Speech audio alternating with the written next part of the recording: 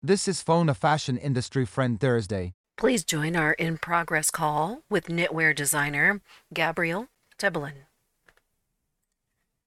I wanted to reach out to you partly because the pictures that you posted online.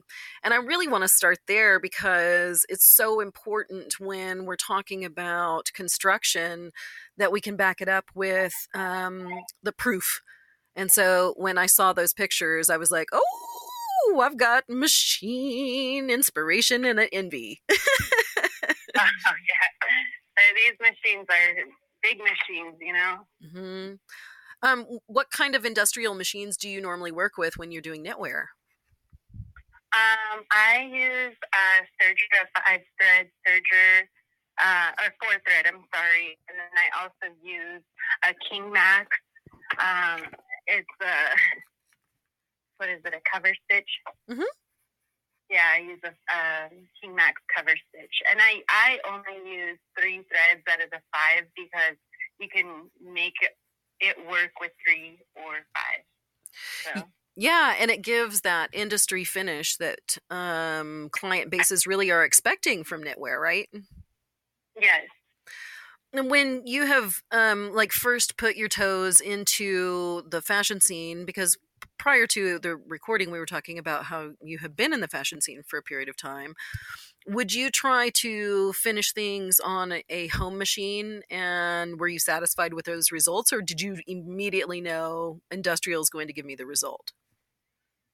I actually did start with the home sewing machine serger and a home sewing machine zigzag stitch, which it took me forever to just figure it out. I mean, I was just like, how is this done? Like, it was the hardest feat. I went from taking 2 weeks to finish one bikini to literally finishing one in an hour with the industrial machine. So, I mean, it took a lot of skill, to perfect it. And then I really started realizing, like, okay, industrial machine is exactly what I need. It's just going to make it that, beautiful professional touch that I want. With the home sewing machine, when you're doing zigzag, it's just feeding it in a different way, and it kind of looks very unprofessional. So I kind of wanted to get away from that look, especially with walking into like the fashion scene and then having photos taken of things. I just kind of was like, ew, I don't like the way that looks. That's when I was like, okay, I need to switch over to industrial. That's it. I'm not messing with home sewing machines anymore. And was that like a self-editing thing that you saw in the images, or was there somebody in the industry that was like pulled you aside, or a friend? Like, I have a friend that I talk to about fashion on a regular basis, and when she tells me like, no, I listen to her.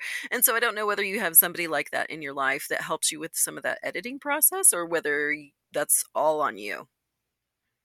It's pretty much all on me. Just kind of knowing what I like and having a higher standard for my brand, because when you start realizing like how things work and how things are put together and how knits work, you start realizing like, well, this does not look professional. Like, why does all the other? And that's when I kind of started looking at other swimsuits in the store. Like, that has such a different finish. What kind of machine are they using for this? And then starting to do my research and asking, like, what type of stitch is this? What machine does it? And to be honest, Ralph's sewing machine, there's a guy that works there who was amazing in helping me pick out the correct machines for what I needed them to do. And so I kind of just trusted him and trusted that he knew what I needed to fix the problem. And I kind of just went from there. And then let him kind of show me how to use the machines, because it was all new to me. I didn't even know they had 5-thread machines like this, like big industrial machines that'll sew through anything. I was just kind of breaking needles left and right, trying to sew through things, and it was so frustrating. I just had it with it. I'm like, I can't work like this anymore, Well, and as a creative person who had experience working as a professional with another designer, I think you probably experienced pretty quickly like, oh, there's a right machine for this, so I need to start looking for what is going to make this easier. But the people at Ralph's have been so good. They're the ones that repair my machines here. And I can't say enough nice things about. Shout out Ralph's. Yeah. um, Jack is really good there. awesome. I love hearing that. And so how long would you say that you have really been in this what I would call just-in-time fulfillment role for your fashion label? So like as soon as you make something, it seems like it's selling out. Like you're keeping up with orders currently, but what kind of how is that working for you? What do you see it expanding to? Give me some information. So I've been kind of doing my own swimming suits for fashion. I started about probably 9 years ago. And I walked out of the fashion industry because I was getting tired of girls wearing my swimming suits for shows and destroying them. And they were one-of-a-kind pieces, and they wouldn't use, like, the panty liners and stuff. So I was just kind of like, I can never use this again. This is destroyed. Like, no other woman's going to want to put this on their body and pay for it after it, has other person's bodily fluids on it, because with, swimming suits a little different, it's kind of going up in places other people don't want, in that. So I kind of backed out of the fashion industry and was like, who is my target audience? Who do I want to sell to? Who are these going to sell to? We live in Colorado. It's not a, bikini state. It's not like people are just walking around in bikinis like in Miami or California, South Beach. It's not one of those. So I kind of took my idea out of, swimwear and moved it into the idea of dance wear. And that's when it really changed for me. I started going to strip clubs and asking if I could sell my stuff inside of, strip clubs, which it was a huge step for me, because I'm like, this is so, like, is this me? Is my morals aligned with this? It was a huge step for me, because I'm like, okay, I'm a bikini designer, but now here I am selling to dancers and they're using my things on stage. And how do I feel about that? So it's kind of a moral dilemma. But then at the end of the day, I'm like, I don't care who buys them as long as they're going out the door. I don't care, if they're performing in them. So I kind of started with, my first bikinis were doing bikinis for bodybuilders. And I just kind of got in that scene, and I realized, like, that's a really hard industry, because they want all this bling. They sell for a lot of money, and I don't want that pressure on me. I just want to do quick stuff where I can just, get it out the door, and it's, wearable and it's usable. So that's kind of, I think probably about 4 years ago is when I really started to walk into the, exotic dance wear scene, and more like raver scene, where I started going to these different events and seeing how the girls dress. I'm like, oh my God, that's so hot. I want to make one of those. So that's kind of where it started. And I started getting involved in like the Burning Man scene, and people there started being like, oh my God, you make such cool stuff. I want an outfit made. So I still do custom pieces if like a performer will ask me to do them, but I usually just, pump out a bunch of pieces, put them, on hangers, and I'll take them down to the strip club, and I'll say, like, this is what I have, and I sell out of everything immediately. So I can't keep up with, making enough, because I sell them so fast. And they're still considered custom pieces because they're one of a kind. Like, none of them are ever the same. Yeah. So that's I've been doing that for about 4 years. My co-host and I talk about woo-woo time, and where we talk about woo-woo stuff or how we feel about different social aspects and feelings. And my personal philosophy about working with all people is that you're making this available to everybody. That by targeting who your audience is, of these are the looks that I'm creating and these are my buyers, then great, I have found my audience. And my personal belief in divine prostitute is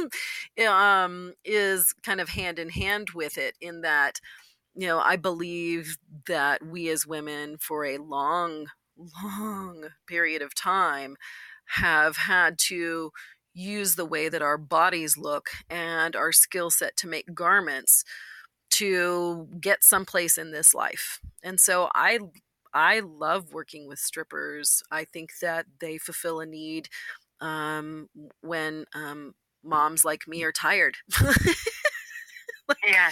Um, I honestly, the way I look at it is that is my main inspiration in my designing. Is I believe that the woman's body is one of the most beautiful sensual things on this earth, mhm. and oftentimes it's really you know, accentuated or under accentuated by the garments that you put on a female's body. And that does go with swimwear, dancewear.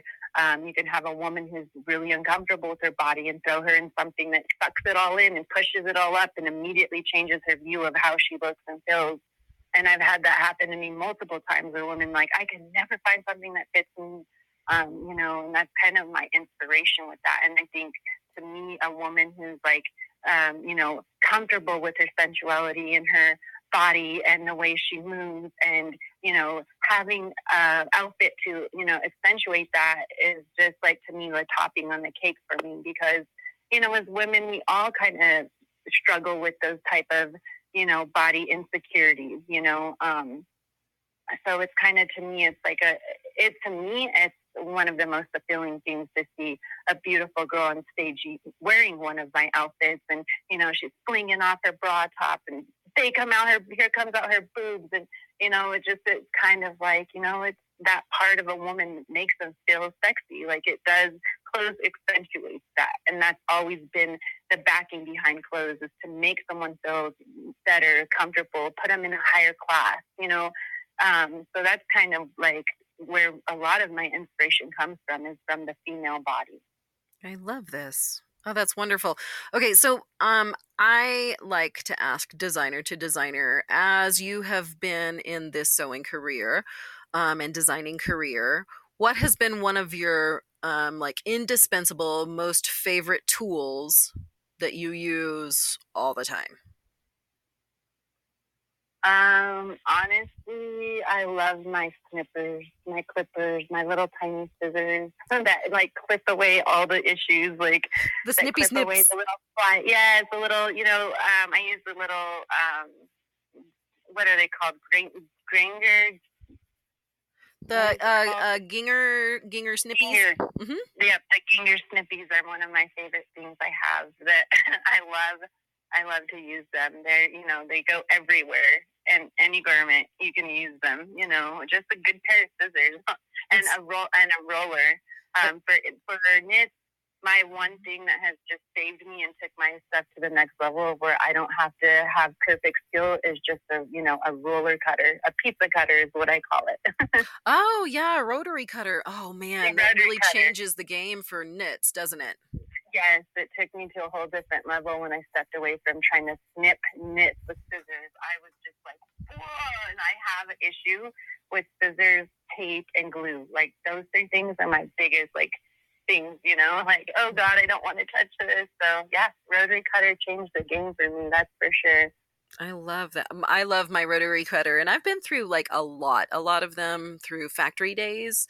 And I just recently picked up a one from the Clover people, and I actually like it because it doesn't have all the crazy guards that cause a visual weirdness when I'm cutting something. I don't know if you've experienced that with a rotary cutter that has a guard on it. Yes, I definitely have because you want to be versatile to move it from each side, and sometimes they'll stop you from going in a certain direction. So I definitely get it. My favorite is the little tiny rotary cutter that's probably it's maybe even like an inch wide, if even that. And the 18 millimeter one. Yes. Yes. I love that thing because it's so powerful and strong and you can just get through every little corner with it, and it's just been like my one thing I've loved. It's like one of my favorite tools, which is weird. Like you would think people would say like this sewing machine, but yeah, that rotary cutter is my favorite thing.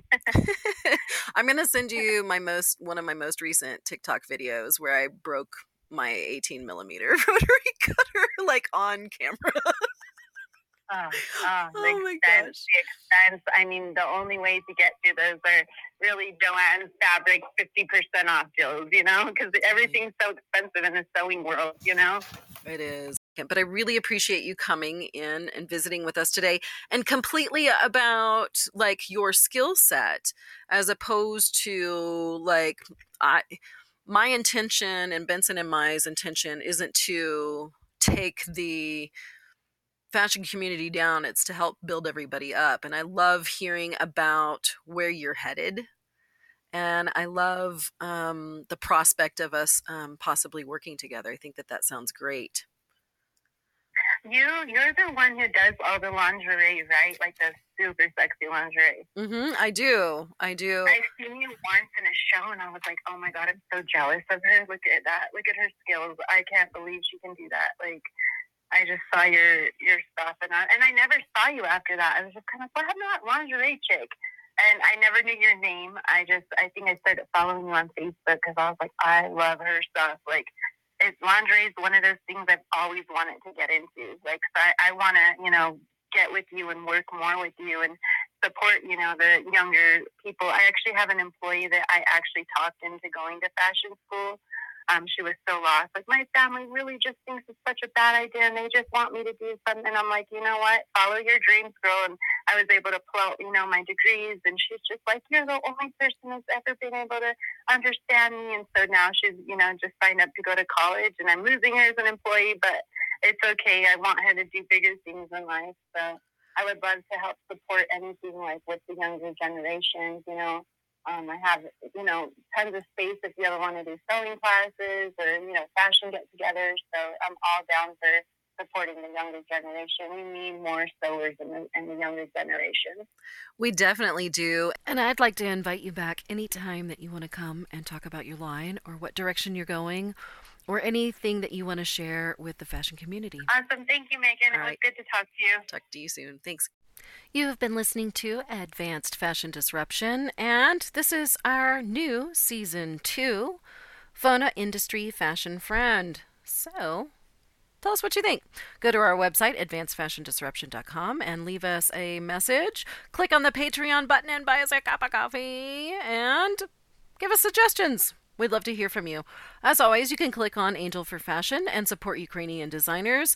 Beef up your wardrobe. Well, maybe we should use a vegetarian term here. I don't know. Like, veggie up your wardrobe and get something great from one of those designers. Thanks so much. We'll talk again tomorrow for FONA Fashion Fuck Up Friday, where Benson and I will tackle whatever is on our brains.